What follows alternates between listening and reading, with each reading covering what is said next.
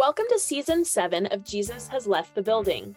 We'll hear from guests all over the country who've been engaging in creative, bold, and fluid, outside the church building practices that have inspired us. Our topic of discussion has emerged out of intersectional feminism, leaning into feminist and womanist practices born out of the stories of women, ancient and modern, and are practiced by and include all people as we ritualize relationship. This is the Jesus Has Left the Building podcast, where ministers, womanists, feminists, activists, scholars, authors, and liturgy makers have left the building too, with Marta and Mandy. Okay, listeners, here we are, the finale of this season of Jesus Has Left the Building, Ritualizing Relationships, with our special guest, Dr. Christina Cleveland. Welcome, Christina. We're so glad that you are here today, and we are really excited to hear from you. I actually have been listening to your book. I know that Audible and podcasts might not be your thing, but it has been my way of managing all of the information that I have to take in. And it has been wonderful to hear your story and hear your thoughts on the institution and your theological perspective and your image of God. And I have been inspired, and it particularly has been wonderful for me to listen to it as I do this work in intersectional feminist approach to worship. I think it's actually vital and important for all communities. So we are excited to learn from you and for you to speak this truth into the world. Our first question is to tell us about your work. And I think we are willing to hear your broad work, but also we want to hear about this book. And so if it sort of goes rogue, we're totally fine with that. But we love that, actually. we do love that. And I actually have a bigger problem with going rogue than Mandy does. So bear with me. But tell us about that work, and also what it means to lift up voices that have not historically been centered. Thank you. Well, it's nice to be here chatting with you too. And I'm honored that you're listening to my book. So thank you. I think God as a Black Woman, which is the title of my book, is, I think it's, I'm lucky because I got to write a book that actually represents my work, all of it, really. I think my work is liberation work. It's social analysis and critical analysis around structures that have silenced people and impeded their progress in life. And it's also imaginative. The book, I was talking to my sister who's been reading through it, and she said, it's like you created your own Narnia. So it's very imaginative. And I love the way that theology can be imaginative. So I'd say my work is that as well. But just, kind of in terms of plain speak, I'm a social psychologist and a public theologian and an artist and a writer and an activist. And all my work kind of comes together in this way to create spaces for people to exercise their spiritual imaginations and really like pump up those muscles that I think the patriarchal church has atrophied, has taught us that, hey, don't be imaginative. You can't follow your heart. You can't follow your imagination. God isn't who you think God is. God is who we're telling you God is. Or God isn't who you experience. God is who we're telling you should experience. So it's really fun to be in a place where I can hopefully ignite others' imaginations. And I think that gets to your question, Marta, about, what does it look like to to be in this project of centering the voices that have been historically marginalized and are currently marginalized. And for me, that would be women, that would be non-binary people, that would be trans people, including trans men. I would say that would be Black, Indigenous, and people of color, disabled people, people who have been historically marginalized in our economic system. So, it goes on and on. My book is really about me finding myself in the divine and me identifying a God who understands and inhabits my perspective as a Black woman. And part of the reason why I wrote that book is because I wanted other people to know that they can do that too, that we're all sacred, and that my journey of really finding my sacredness in the divine, after throwing away this white male Jesus who hated me and hated my body and could never affirm my sacredness. And then finally encountering this sacred Black feminine, this God who stands with and for Black women because she herself is a Black woman, and going on my journey all across France to find these ancient images of her. Anyone can do that. And you don't have to go to France and walk 400 miles across a mountain range to do that. We can do that with our poetry. We can do that with walks in nature. We can do that by reading and hearing stories like my own. And even if people can't perfectly relate to my story, they can say, okay, well, if she was able to claim her sacredness, then I can too. And then I can tell my story and I can pass it on and I can pass it on. And while I was writing my book, God as a Black Woman, I was reading the Black Trans Prayer Book, which came out in, I think, May 2020. And so right around when I was working on this book, I was reading that book. And I just remember it's an edited anthology. So there are numerous Black trans folks who contribute to it. But I just remember thinking, wow, if someone who's a Black trans woman who literally lives at the bottom of our society's pecking order can claim themselves in the divine, then what's stopping me? We can all heal ourselves. We can all make magic in that way and then spread it on to other people. And so that's what is important about this work, and not only centering voices, but allowing folks to know that they can center their own voices. Absolutely. Right. When I was listening to your stories, you very clearly speak into that space around your experience of God hating your body and hating who you are in the world. And so I just want to put that out to everybody, that Christina really has offered these very vivid and colorful stories about your relationship to God from the time you were a really young person. And I think the other piece of it that I was like, I really relate to, for me, as I was thinking about my own personal experience, because that is actually what the book does a really good job about, is that it is your story, but it's also this invitation to, for me to think about, what is my story in this? And part of why I'm doing this work is because I have felt stuck. and I often would say over the years within my work in the church broadly is that my wings are being clipped, and I can't quite figure out what is the deal? Why am I stuck in this structure that, like, I love church so much, and it's something is not working for me in this space.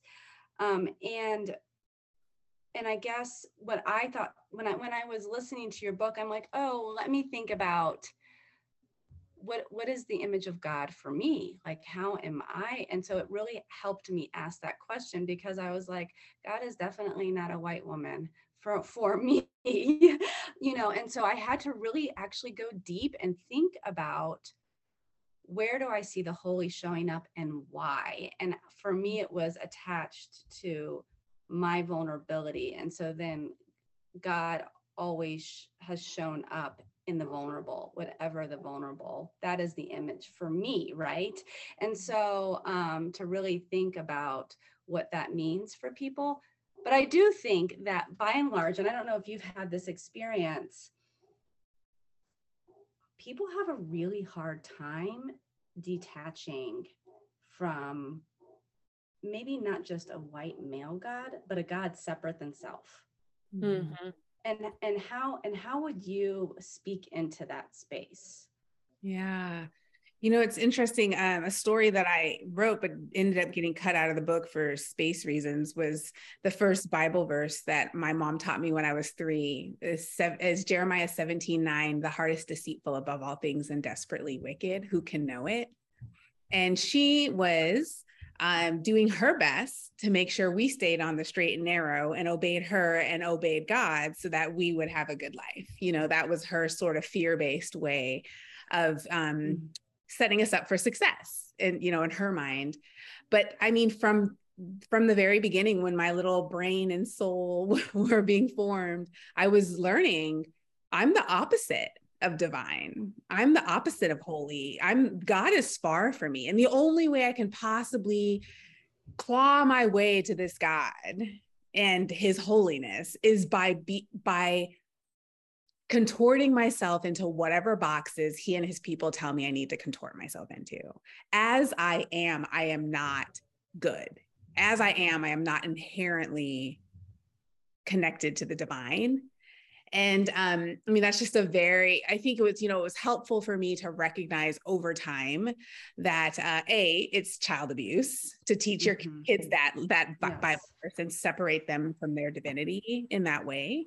And that's really silencing too, right? Because what it does is if I have a question or a concern or an inkling or a feeling that is inconsistent with my parents and with leadership at church, then I learn to silence it, which is what I did. But another thing that was really helpful was really just looking at like patriarchal ways of control, authority, leadership, and noticing that there are other ways throughout history that have also been seen as holy by people, and that it's not the only way. You know, I think I grew up in just a very all inclusive and comprehensive evangelical space where the music, the t-shirts, the food, like everything was Christian. You know, and so I didn't even know there are actually tons and tons of people who profess allegiance to the same Jesus, who see things differently and experience church differently. And so that was really helpful for me. But I think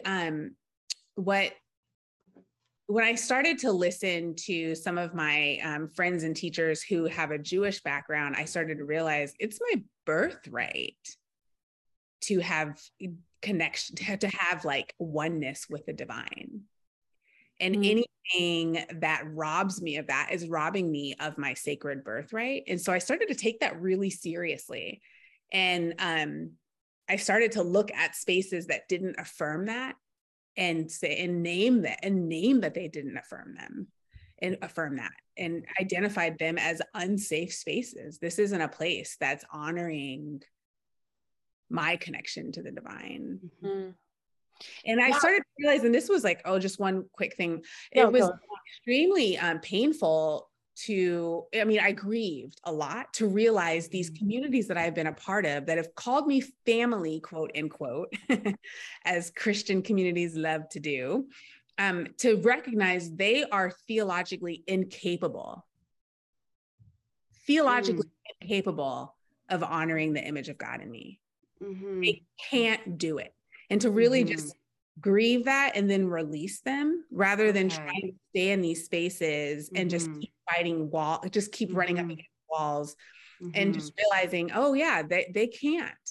I think that's, what I hear as you're talking now and in your work, like this deep commitment to yourself and to what you need, where your boundaries are, your process is actually holy work. And I think that so often, like you say, in this abusive, patriarchal, hierarchical system, we are taught to deny self so deeply that becomes, I mean, impossible in so many ways. And you somehow have broken through those chains and given us,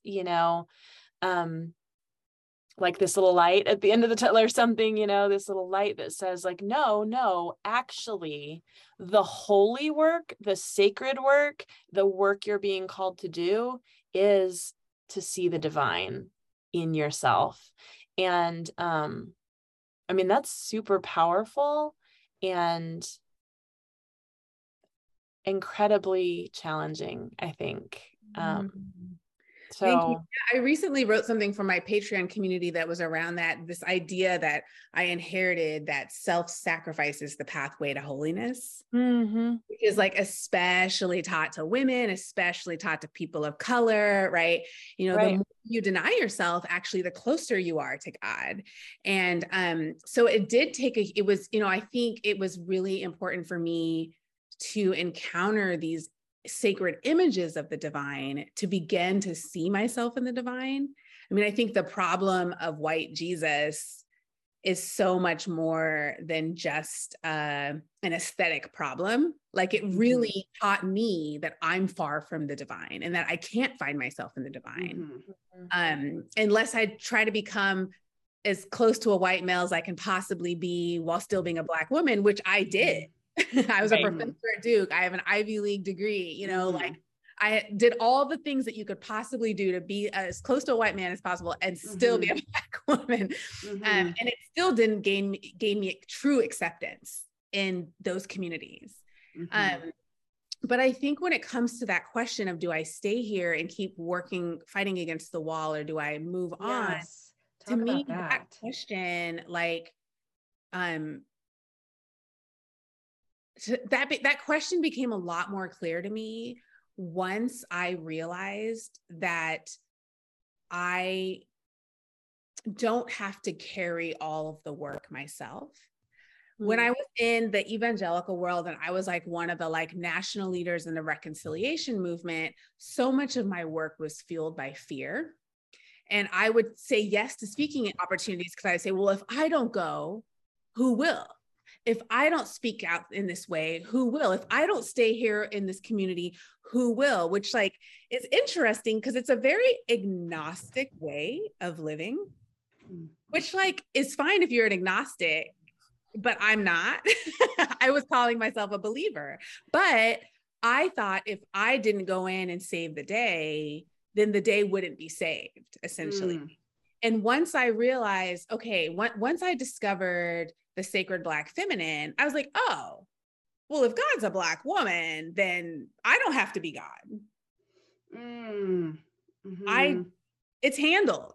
I can actually release this community. I can release this institution. I can release this relationship. I can release my body, like not have to control everything all the time because she's got it handled. And then from that place of abundance, I can say, okay, like, am I being invited into this space to collaborate with her to make change? Or is it really just time for me to go? But it's like moving into that with a space and with a sense of abundance as opposed to fear, which is what it was before. Things won't get better. They'll harm more people, like all of these things. It's just like, well, that's not only a really agnostic way of living, it's also really lonely and not accurate because there's all sorts of other people who are doing the work too. Isn't it interesting? Like we have such a hard time recognizing the divine within, but we also have this compulsion to control as if we have the power of the divine, right? Like, what the heck? Those should not be in line, right? But somehow our crazy brain think that that's how it is. Yeah. And another sort of, I guess, like paradox is this sense that I can't honor the divine. I'm not worthy of honoring the sacredness in myself, but I will like push myself to the max to honor the sacredness of others. Like in these spaces, like, you know what, like they deserve good news, or they deserve to be set Mm-hmm. free, or they deserve. Mm-hmm. And I remember in my 20s or 30s, maybe early 30s, when I was doing a lot of reconciliation work, this one like well-known Black evangelical pastor said, reconcilers are bridges, and bridges get stepped on. And I just remember thinking, oh, good, I finally have sort of a theology of the cross to support my suffering. Like, Mm-hmm. I'm a bridge. So it makes sense that I'm getting stepped on. Mm-hmm. And that's when and it was interesting a few years later to then realize, oh, wait a second, like, that doesn't give anyone a right to abuse me. But I was so focused on honoring the image of God in other people. Mm-hmm. And not on, and I wasn't able to turn that on myself. Yeah. There was this one quote in the book, and I think it was by Hazel Marcus. Is that correct? And that says something around ideas shape culture more than anything else, institutions, everyday practices, and individuals, or something to that effect. I'm writing in my notes on my phone as I'm listening. And so for those of us that are primarily practitioners, and so for me, like, I want to practice this thing, and I want to go into these. I'm not done yet. I'm not done with the spaces. Like, I'm not done with butting up against the wall. And I think that there are many people who aren't done yet, even though we do feel all of the pain about not being fully authentically who we are in those spaces. Do you have any ideas on how we can slowly practice shifting that culture and those ideas slowly but surely, knowing that we're not going to fully become? Yeah. And I think that's true for everyone, right? I mean, I don't think there are any institutions or spaces or communities that are fully in alignment with like what their ideals might be or what my ideals might be, right? And so we're all living in, what inaugurated eschatologists would say, like the now and the not yet, right? Like, no matter where we are, it just might look differently. I think for me, the pathway that's been most helpful in terms of discerning how do I change this community has been, how do I change myself first? And for me, that has been the practical question of, if I truly believe that God is a Black woman, then how will I approach this situation? And I ask myself that question all the time. I truly believe that God is a Black woman, and this is what the pastor said, or this is what came up in small group Bible study, or this is what came up in the budget meeting, or whatever, then how will that change the way that I view this, the way that I interact with this situation? Because I think for me, that opens up space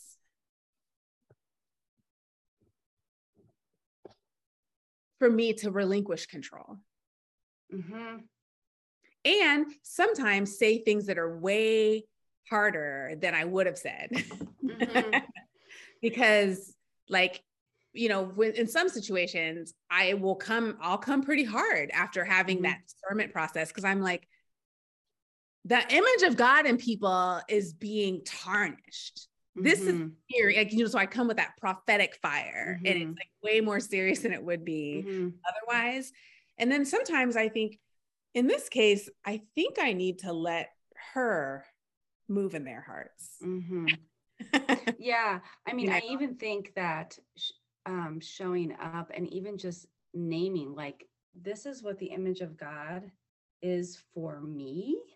And so this is how I'm going to lead this particular moment in time, because this is how I'm understanding God to be. I think that alone can sort of shift and be powerful, and also model, like, you can access your image of God. Because I don't think people go to that space enough. I don't think like they even think in that way. They're just going through this rote, patriarchal, hierarchical way. Like, this is just what we do. And we're not really going to think much more about it. And we're not going to be super creative about understanding that image. And so I think that you have really offered a beautiful example of how people can practice their faith that is not just who they are, but from the point of view, even from someone that is radically different than they are and shows up radically differently in the world, and has these experiences that are actually horrific and sinful and, all of those things. So I want people to get your book. God is a Black woman. Yeah, we'll definitely put some links in to the show notes so that people can access your work. It's so great to be with you. I think I needed to hear, just personally today, I needed to hear that the divine is in me. So even in that, I'm grateful, because it's hard to find that sometimes.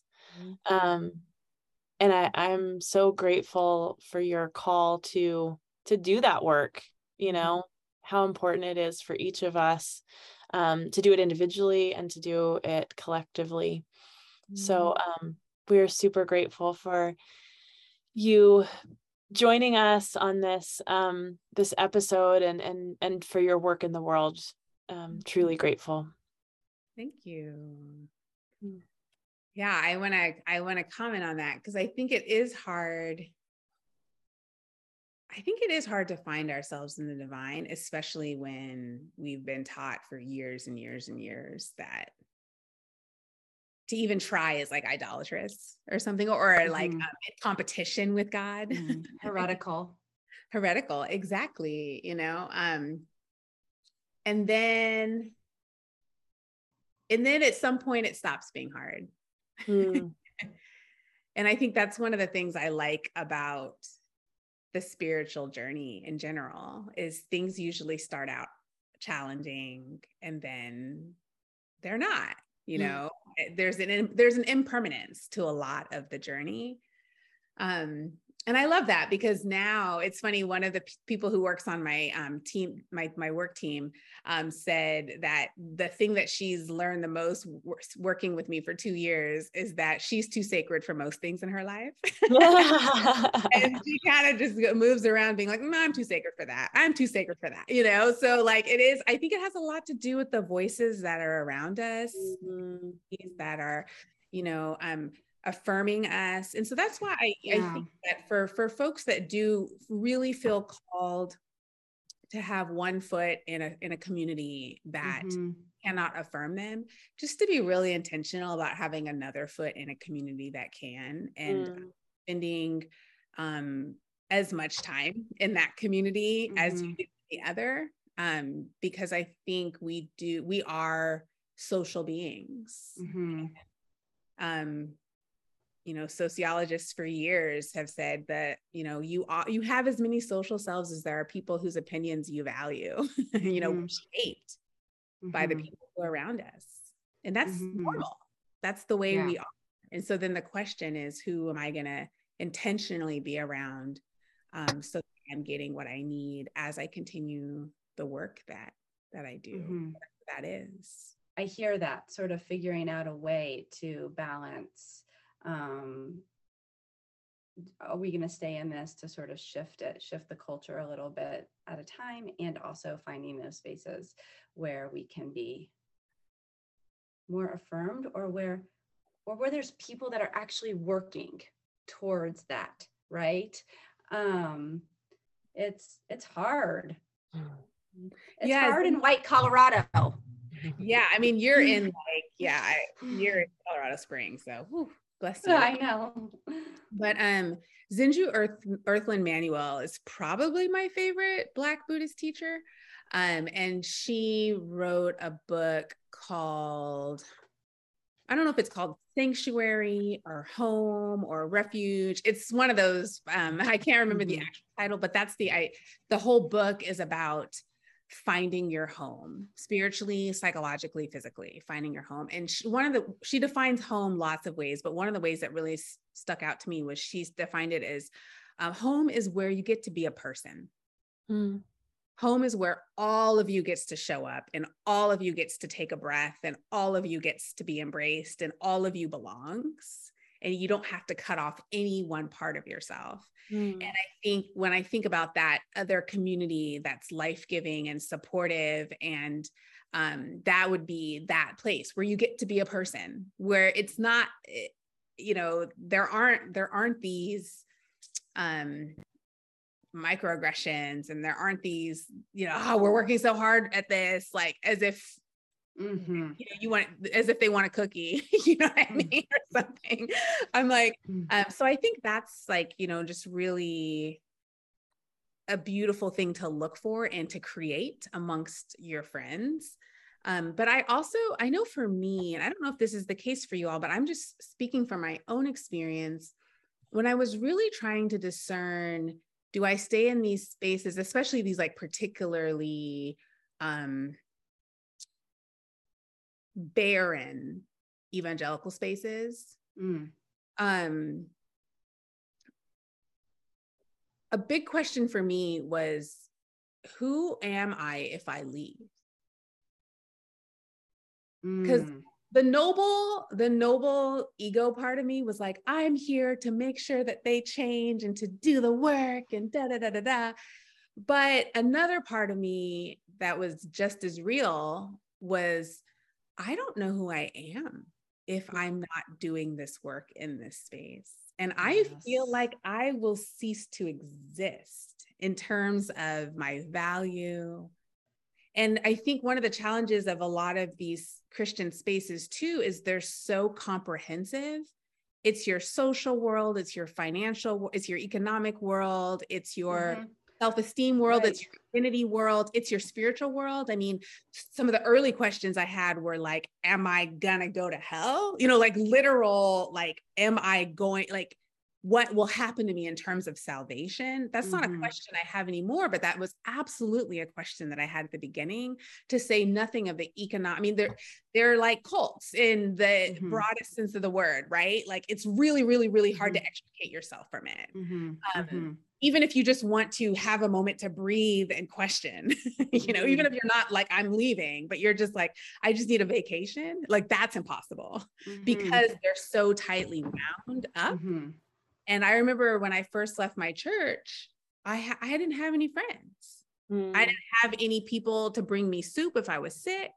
I was completely alone as a single woman in a city where my family wasn't, where my biological family didn't live. And it's scary. And so I think that deeper question of like, who am I? Am I safe? Am I saved? All these things. Those are the things that then we can start to get honest about, and then bring those questions to the divine and say, hold these, because it's a lot bigger. Like, the quandary is a lot bigger, but I think that's where it's like, that's where the magic happens. I mean, and for our tradition, being the United Church of Christ, all progressive. Yeah. We don't have like the theological salvation issue in any way, shape, or form. No one cares. Yeah, of course. If you're saved or not. And like saving is a whole another situation. But what I will say, for me, what has been so hard as a daughter of an immigrant and the first person to go to college, that for me, doing all of this work academically is the salvation. And so you strive and you strive and you strive in order to be good enough in those spaces. to work really hard but I don't act like a man. Maybe I need to like go to Banana Republic and get my little suit and so I can show up in that way, and then I don't, and then I'm sad about it, and then it's this vicious cycle, and then I try again, and and so I guess what I want to say is, yes, evangelical churches have their things to work out. And also the progressive mainline church also has their stuff to work out. That is so hard in a not completely different way, but in many ways. And I think it's still about salvation in progressive mainline spaces, because the salvation hinges on like politics, like performative justice, stuff like that. Yes. It's less of a confession or like an affirmation of faith and more of like a performance essentially. Right. Behavioral, the way you show up. Yeah. No, this has, I think it's important that we speak these stories and speak these truths to the world. And I know that Mandy and I, in some ways, started this podcast a couple of years ago because we wanted to find an affirming community in a way that we could virtually at the time during COVID. And so this has, every time we have these kinds of conversations, I'm like, oh, this is giving me a little skip in my step. Thank you so much for showing up and being here with us and having this conversation. And so I'm aware of the time, and I just, I think I'm grateful. I'm grateful we got to know you. I'm grateful that you offered your time to us, and you're sharing your gifts out into the world in the way you are. I was jumping with joy to be able that you and your people agreed to be in this space with us. So thank you. Thank you for allowing me to join you. Well, folks, that's a wrap. We are so grateful to all of our guests for season 7. And to all of you listeners out there, be sure to follow us because we have some more amazing conversations planned for 2023, including a series on anti-racism work with Reverend Dr. Anthony Scott, launching in January. Stay tuned, and we'll see you soon. If you like what you heard, please give the podcast a 5-star rating and review. Also, consider supporting the podcast at patreon.com/JHLTB. This podcast is made possible by the Rocky Mountain Conference of the United Church of Christ Tributary Fund. Find us on Facebook and Instagram and message us to learn how you can be part of this effort to tell stories, have conversations, build relationships, and follow Jesus out of the church and into the world.